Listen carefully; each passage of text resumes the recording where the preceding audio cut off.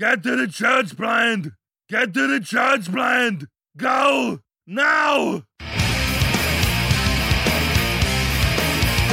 I'm Pete Mitchell, and he's Peyton Jones, and you're listening to Hardcore Church Planning, the companion podcast to the Church Planter Podcast and Church Planter Magazine. Each week, we'll bring you interviews from planners who are in the trenches making it happen right now. These active church planners bear it all, share their successes, their failures, and what they'd wish they'd known when they were first starting out. Listen in to discover how God is working in their church plant.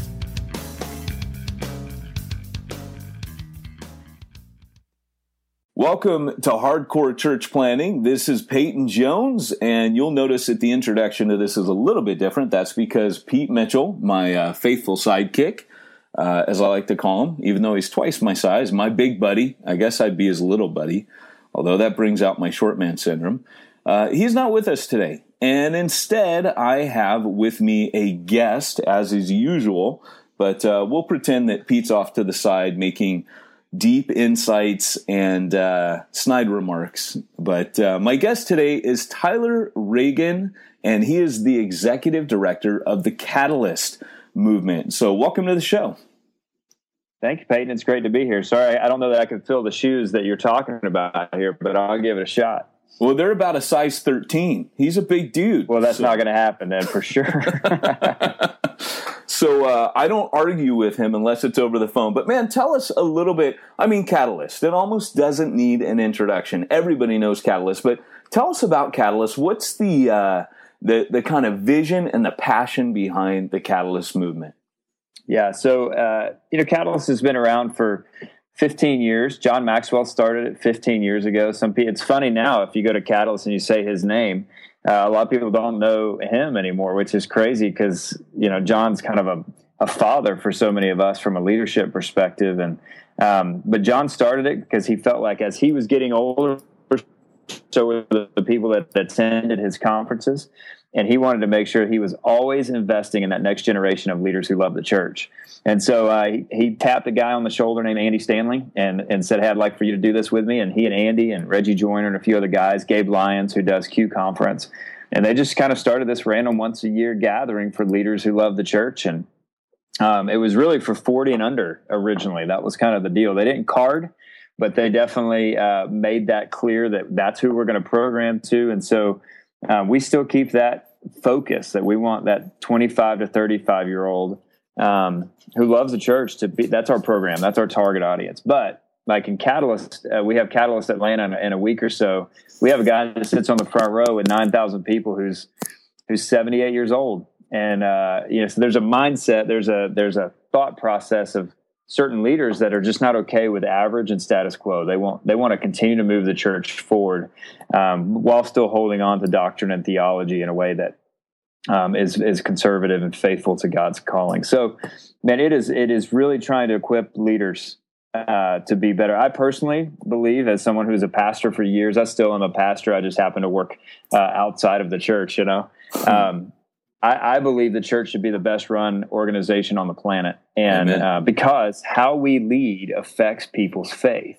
And so many of us spend so much time on communication for Sunday for 40 minutes that we forget that how we lead the people week in and week out really does affect their faith, because that's where what you're saying on Sunday starts matching your life. And so we're just spinning our wheels trying to make sure that the church is run and leadership is central to the way that our pastors are doing what they do as Christian leaders. So it is one of the greatest joys of my life because I love leadership and I feel called to the church, to love the church. So, man, it has been a wild ride, but it is an amazing ride.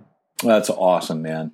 Well, I'm just looking. You served North Point Church, and you've worked with some top quality leaders, and so right away, you kind of stand out as a guy who, having that kind of mentorship, working with organizations like you do, being surrounded by leaders that are known, as you said, for excellence and bursting the status quo.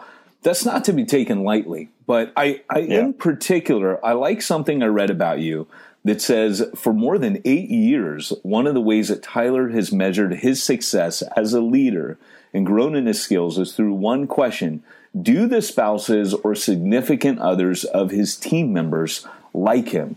Explain a little bit about that. Yeah. I tell my team all the time, if I say something, you think there's more behind it, there's not. I'm pretty shallow when it comes to my thinking. And so even a question like that, I know at times seems like, really, that's a question that you would consider. It really is very, very central to me. I call it kind of my litmus test for leadership, because the reality is I've got a group of people here at Catalyst, for example. I have 25 staff, and I happen to be, at the top of the food chain, for lack of better terms. But so I've got 24 people who are looking to me in a way to create a culture and an environment and a career for them that they love. Because I know this, and we all know this, whether it's at a church or in a business or marketplace, if you create a culture where people want to be at work and they like what they do and they're healthy doing it, they are going to give you their very best, if not more. They're going to serve beyond belief, and they're going to they are going to grow your organization better than you could ever do it on your own. So one of the things I've always said is, like, I know for a fact that if a spouse of one of my employees likes me, that says a couple things. It says, one, that their spouse, their significant other, is coming home from work happy. There's always frustrations with work, but for the most part, I'm not the center of their frustration. Well, that's usually a pretty good sign that I'm doing something to be a leader worth following, to be a leader that's creating a culture that people want to be around. The other thing is not just that they're coming home not crazy frustrated, but that they're coming home. That's a big piece. I spend more time in this building sending people home than I do telling them to stay late, because I'm just really passionate that you, as a leader, have to be healthy. And so I feel like in my seat, in my role, I obviously have the catalyst things I've got to run. Where are we going? What are we doing? Vision, relationships. But I also know that God's called me to steward this group of 24 people to a way that they are healthy. So I feel like if I can keep them healthy emotionally, physically, spiritually, then they're going to be better leaders, Yeah, absolutely. Now, you mentioned about being a healthy leader, and that's something that I think leaders kind of wink at and they talk about because it sounds good. But how do you keep yourself healthy, and how do you keep your team healthy? That's a good question. When I worked for Andy Stanley, you mentioned this a minute ago. It's really been one of the greatest joys of my life to sit around some of these high capacity leaders and learn from them. One of the things we always talked about was the importance of creating boundaries for everyone's on our team, making sure that ourselves had boundaries. I remember when Brad Lomenick, who was my predecessor here at Catalyst, when he asked me to come over full time, Brad at the time was single. He worked, a lot of hours, put in a lot of time. And I remember telling him in the interview, I said, Brad, again, something I just felt like I learned from watching Andy is I said, Brad, I would love to be part of this organization. But here's what you got to know. I'll come in early. I'm an early riser. I like to be there early, but I'm going to leave every day around 4:30, because that's the time my wife needs me most. And that gives me 2 hours with my boys. And that's really not negotiable unless there's, life happens. You have events, you have meetings, you have different things, because we travel a decent amount doing events. And I just remember saying, if that's okay with you, then this is an option for me. But if it's not, I'm okay where I'm at. Good for you. Well, man. For me, it was trying to say at the beginning, and most of the team, honestly, at that time, for Catalyst, we're single, or, they just work different hours and so it made it really weird at first, because they would come in at 9:30. Well, I'm there at 7. But when they're just getting rolling at 4:00, no, don't schedule a meeting. I won't be there, and you could sense at a time, like, there's frustration, like, what? We still got work to do. And I'm like, yeah, well, then if you want to schedule time with me, schedule it between 7 and 9. Because I'll be here. Right. So it was just trying to create a work style where people around me saw that I wasn't scared to make a decision like that. And the reality is, when my family is well, I'm well. And I do better for that. So, for me, Peyton, at the end of the day, I have a group of people that I want to see priorities to be central to them, and to know, I don't care if you're married or single, you have to be healthy. You got to fight for health. it all ends. Now, I know this. Andy wrote a big book called Choosing to Cheat. For years, people have talked about it. It's the idea that you've got to cheat somewhere, so cheat work. You don't cheat your family. And, especially in church world and church planners of all people, it's really tempting to sacrifice your family on the altar of ministry. It's really tempting because it's God's work. It's God's things. Well, I don't know anywhere that I feel like says or reiterates that God is calling us to not have healthy and good families, that they're not central to his call in our lives. I remember at one of our Catalyst One Day events that we do, Andy did a whole talk on family and how important family is. And he made this one statement that'll stick with me forever. It might not be that God's calling you to something. It might be that God's calling you to raise someone. And when you think about that in the scope of work and the scope of your life and the scope of your ministry, you just cannot alienate your family from that equation of that calling. And so for me, I fight for health, not only on my team, but for myself, because I don't need to just be healthy at work. I need to go home healthy. Right. I can delegate work stuff. I cannot delegate what I do at home to anyone. And so there's just a really powerful understanding of how important it is that I'm healthy to the best of my ability. So it's just fighting for exercise, trying to eat right, which is by far the hardest thing for me.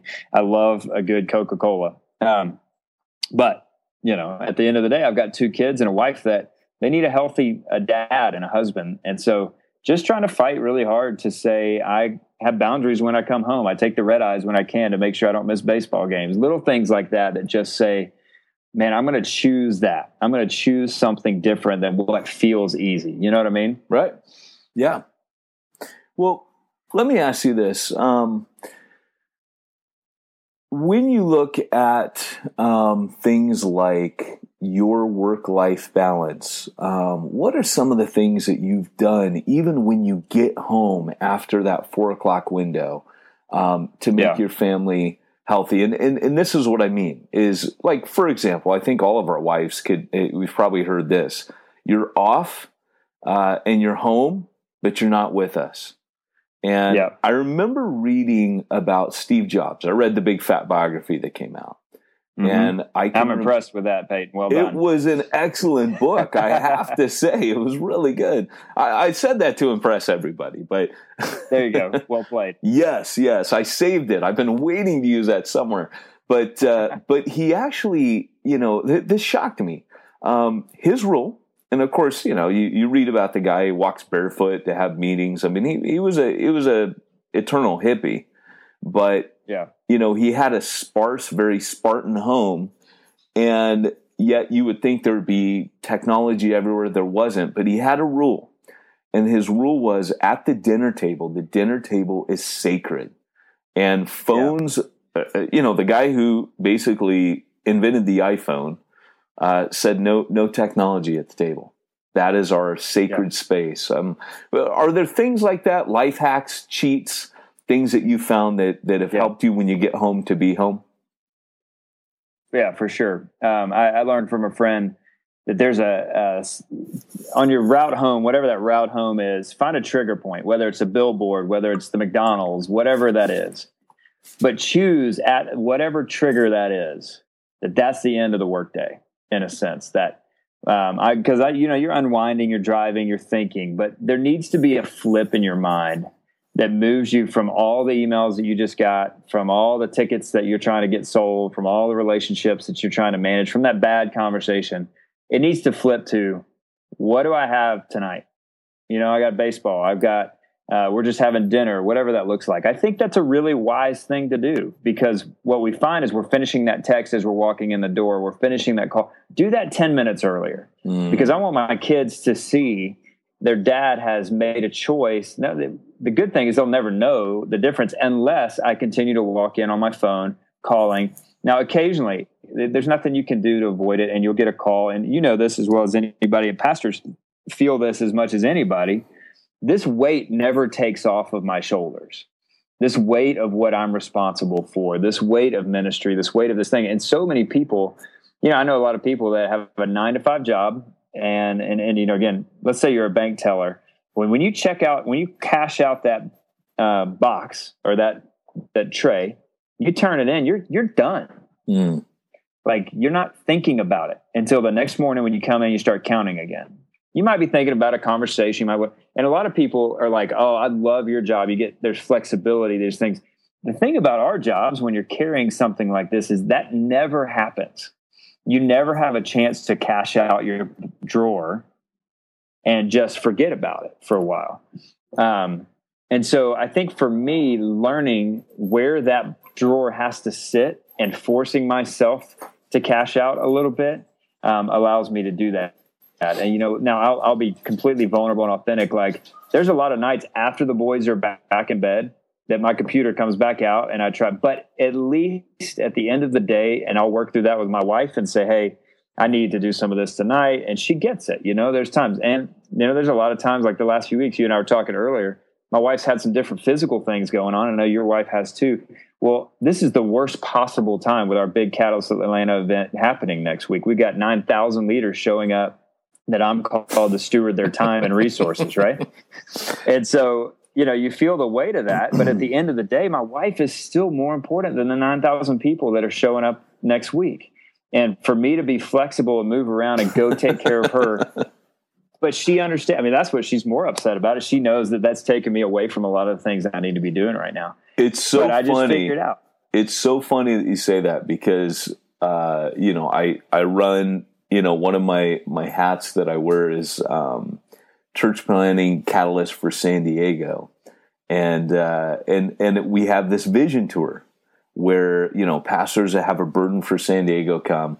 And it was less than a week after my wife's surgery. And of course, this thing's going down on Monday. I'm in and out of the ER with her over the weekend. Yeah. And the same kind of thing, that it's funny how, the planets just align sometimes. But I was going into this situation and I had a friend say, how can I pray for you? And I said, pray that I'm not an idiot when my wife goes through it. So you talk about, being a little vulnerable and authentic. I'll just be real here, because what happens in times of stress for me is I tend to go into a, almost like I work it out. I don't freak out. I get very intense about everything else in my life. And it's a defense mechanism, to be sure.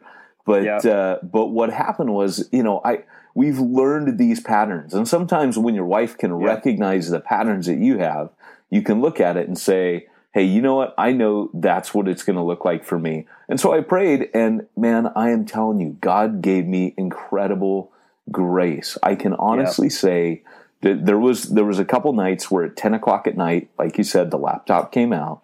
But by and large, I was given, I would say, a supernatural grace from God to just let go of things. And it was good, man. That's really good. And I was thinking too that we're called to make sure we do this well with our families to the best of our abilities and with our team. My assistant, she's had a rough 2 days with some random things. She got a fender bender this morning, and this is the worst possible time for that to happen. And I know she's feeling it. At the end of the day, though, you're exactly right. There's a grace that's bestowed upon us by our Heavenly Father who says it's okay. It's okay if that email. I'm probably the opposite of you, Peyton, where I actually, because people are like, you love your job. I'm like, well, no, it's a job. Like, I have to work, right? If I don't have to work, I'd way rather be playing golf or doing something like that. It's way more fun. I find myself in stress times kind of just like, my team, they say, my leadership team will say, my favorite phrase is, we'll figure it out. Well, that's kind of how I operate, and they're like, no, that's what we're trying to do right now. And I'm like, I know, but we'll figure it out. And so anyway, there's just for me, it's just going, and it goes back, we haven't talked about this yet, but this is where it all comes from for me, Peyton, is integrity. The word integrity is so important to me. And the word integrity also means consistency. When somebody says the integrity of a wall, you're talking about that wall is consistent, that nobody wanted to get creative with the structural ability of a wall, right? When somebody says the integrity of that wall, you go, I trust every piece of that wall that it is going to be what it says it's going to be. Well, for me, what I do at home and what I do at work are different things. However, the person that shows up in those two different environments is the same person. And so that's really important for me. And so I can't just fight for health at work and tell my team to be healthy and turn around and go be unhealthy at home. That's a big flag for me in my own personal value system. And you know, and it goes back to me, if you're planning a church, you run a church, you're a pastor of a church, what you say on Sunday has to be who you are. Yes. And when those things do not count or work together, look, I know that scripture was next in line and you were going to talk about that passage anyway, but you need to be wrestling with that thing and how that's applying to your life. And I'm not pointing fingers. That's just us. Like as men and women who are broken, we do preach a lot. We talk a lot about things that, man, it's hard to carry those into our lives, but we cannot disconnect the two. Yeah, and I love, you know, that your leadership secret is that you hire people with character, competency, and chemistry. And you place a value on emotional, physical, and spiritual health. Talk to me about those three things. What does that look like for someone to have that balance of emotional, physical, and spiritual health? And how do you lead a team to maintain that balance? That's good. What we, you know, when you're looking to hire people, especially even if, let's say you have, you know, you're two of you at a church, you're about to hire a third person. I always say this: I'd rather lose sleep before a hard conversation than lose sleep after a hard conversation because I didn't prepare for it and pray about it and handle it well. Same thing with hiring. When I'm hiring somebody, I want to spend all my due diligence to make sure, because you know how much harder it is to get the energy and the ability to fire somebody? It's really hard. And so, but it's not hard to wait for the right candidate. Now, It might mean a little work here, it might mean a little work here, but at the same time, it's too important not to do that. So I'm a huge proponent of emotional intelligence. I'm a proponent of just being a good leader and what that looks like. So for me, when I'm looking to hire people, and like I told you a minute ago, like I believe that I'm hiring you because you're competent. So I'm going to figure that out through your resume. I'm going to figure that out through the things that you do and from your references. I want to talk to people. I wouldn't say for completely, but I can figure out kind of your character through the people that have referenced you, those sorts of things.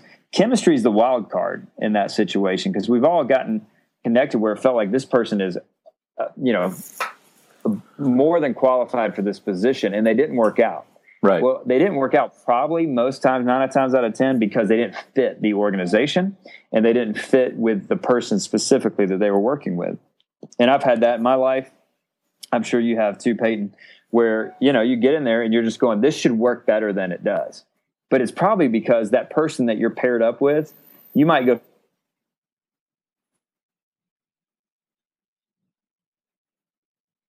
it's really difficult. And so for me, those things are really, so one of the ways I do that in terms of figuring out chemistry is we'll take, we get down to, let's say we get down to 2 candidates for a position. I'll have each of those candidates on different days come in and they'll just go to lunch with whatever team they're going to work most closely with. Because you know what I can figure out? There's no interview questions. There may be some get to know you questions, but I can watch how they interact with the people around them. You can see chemistry a mile away. You really can. You can also see a lack of chemistry a mile away. So I just try to make sure that when we do that, that we're creating teams that are going to work together well from the beginning to the best of our ability. Now, I say all that to kind of go back to what your original question was. If I do all of this hard work on the front end, it should allow me to get the right people in place. And then I'm not spending as much time going, I've got to train them to make sure to fix the competency issues that they didn't have coming in. I've got to figure out how to get them more and more experience. Well, they're going to get those things. But if I don't want to ever hire someone I don't trust from the beginning. I was told one time when I was hired, I won't trust you for 6 months. You got to earn my trust. Well, I'm not hiring right if I bring people in that I don't trust from the beginning. You know what I mean? Yep, absolutely. And you know what's really refreshing about this is that, you know, for years now, I mean, I grew up, you know, in the faith in Calvary Chapel. And there were a bunch of hippies, man. And they just grabbed a Bible and hopped into a pulpit and that was it. But then the movement grew. And suddenly we had these guys at the top of, staff teams that had no leadership training themselves. Yep. And we're absolutely making a mess of it. And here's the deal. If your church plant grows, if it gets to a certain level or a certain point, you're going to need the skills that Tyler's talking about. And it's very, very helpful that the church right now has a love affair with the topic of leadership, which is very refreshing. Because I can remember when my brother came to faith years ago, he was a business major, was doing his master's in leadership. And he looked at me and said, Peyton, you pastors have no clue what you're doing. Just like Pete, my co-host of the show, as a marketer, looked at me and said, you missionaries suck at marketing. And here's the deal. It's so refreshing, man. So where can they learn a little bit more of some of this wisdom from you in particular? It's pretty fun. I have a blog, but literally, I think it was updated about like a year and a half ago. Yeah, at the end of the day, I'm pouring everything I have into Catalyst. We do our one days. We do our 1 day events are specifically geared for practical leadership training for what a day looks like, from Craig Rochelle and Andy Stanley, who are two of the best. And I think some people are kind of like, well, that doesn't apply to me because they have these huge churches. Right. Well, they also have very small campuses of 200 people they speak to consistently. They also have, so it's that's a false understanding of who they are when it comes to that. So we try to do these 1 days specifically geared to the man or the woman in the marketplace or in the church that wants to continually grow in their leadership. And it's super practical. I mean, like down to time management, down to what does it look like to make sure your staff has values in place, those kind of things. So to be frank, I would send them to catalystconference.com because or download the Catalyst app. We're constantly uploading it with all the kind of content that we're talking about here. Like it is really, really important for that. You can follow me on Twitter, Instagram, and those places at Tyler Reagin, Reagin. And I do some snippets here and there. But for me, it's really pouring it all into the leaders that we get to connect with year round. And it's pretty cool. I feel incredibly privileged we'll probably have about 30,000 leaders we interact with on site over this year through the 11 events we do. Yeah. And then it's tens of thousands of leaders through the app and everything else. So it really has become, it's always been this, but it is so central to us of helping leaders who love the church be better at what they do. That's awesome. And you guys will actually next week have your big event going, your Catalyst 2015 at the Infinite Energy Arena in Duluth, Georgia on October 7th through 9th. So that's kind of like, that's the mothership. But you also are doing something in DC that's very interesting called Catalyst Next. Tell us a little bit about that. Yeah, so this is the second year we've done it. We did it last year for the first time. It's at this killer theater in DC called the Lincoln Theater. It's where one of Mark Batterson's churches meets. And basically, we just said, okay, if we are about leaders who love the church, what is one of those conversations we need to be in the center of? And we feel like that is, what is next for the church? What do the next 5 years look like? Because honestly, most pastors, you don't have time to think about this. We do. And we know a lot of people, and we have a lot of relationships with people that are experts thinking in their specific space about this. So, for instance, this year we'll have Leonce Crump, who's a church planter here in Atlanta. Mm-hmm. And Leonce has got one of the most diverse churches in Atlanta. Well, he's going to talk about what does it look like for the next 5 years for the church to engage with mission. What does mission look like? We'll talk about 4 buckets: leadership, mission, justice, and culture. Last year we had Trip Lee, the hip hop artist, who's a pastor of a church now, talk about how he uses hip hop to engage with the culture. So it's just going to be it's a time where we're forcing ourselves to have hard conversations and look forward. So it's a little different format than everything else we do. Smaller venue, so it sells out pretty easily. So we'd love for anybody in that DC Mid-Atlantic area to come hang out with us on November 17th.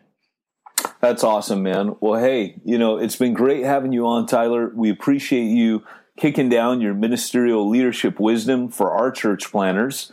And, thank you very much. Thank you, Peyton. It was great being with you. Well, my guest today has been Tyler Reagin, and you can catch more from Tyler and the Catalyst team at catalystconference.com. Remember, if you are called to church planting, go hardcore or go home. You've been listening to Hardcore Church Planning. Hardcore Church Planning has been brought to you by the Church Planner Podcast and the Church Planner Magazine, which is available in the App Store for both Apple and Android devices. If you like this episode, leave us a positive review. If you didn't like this episode, we'll be happy to give you your money back.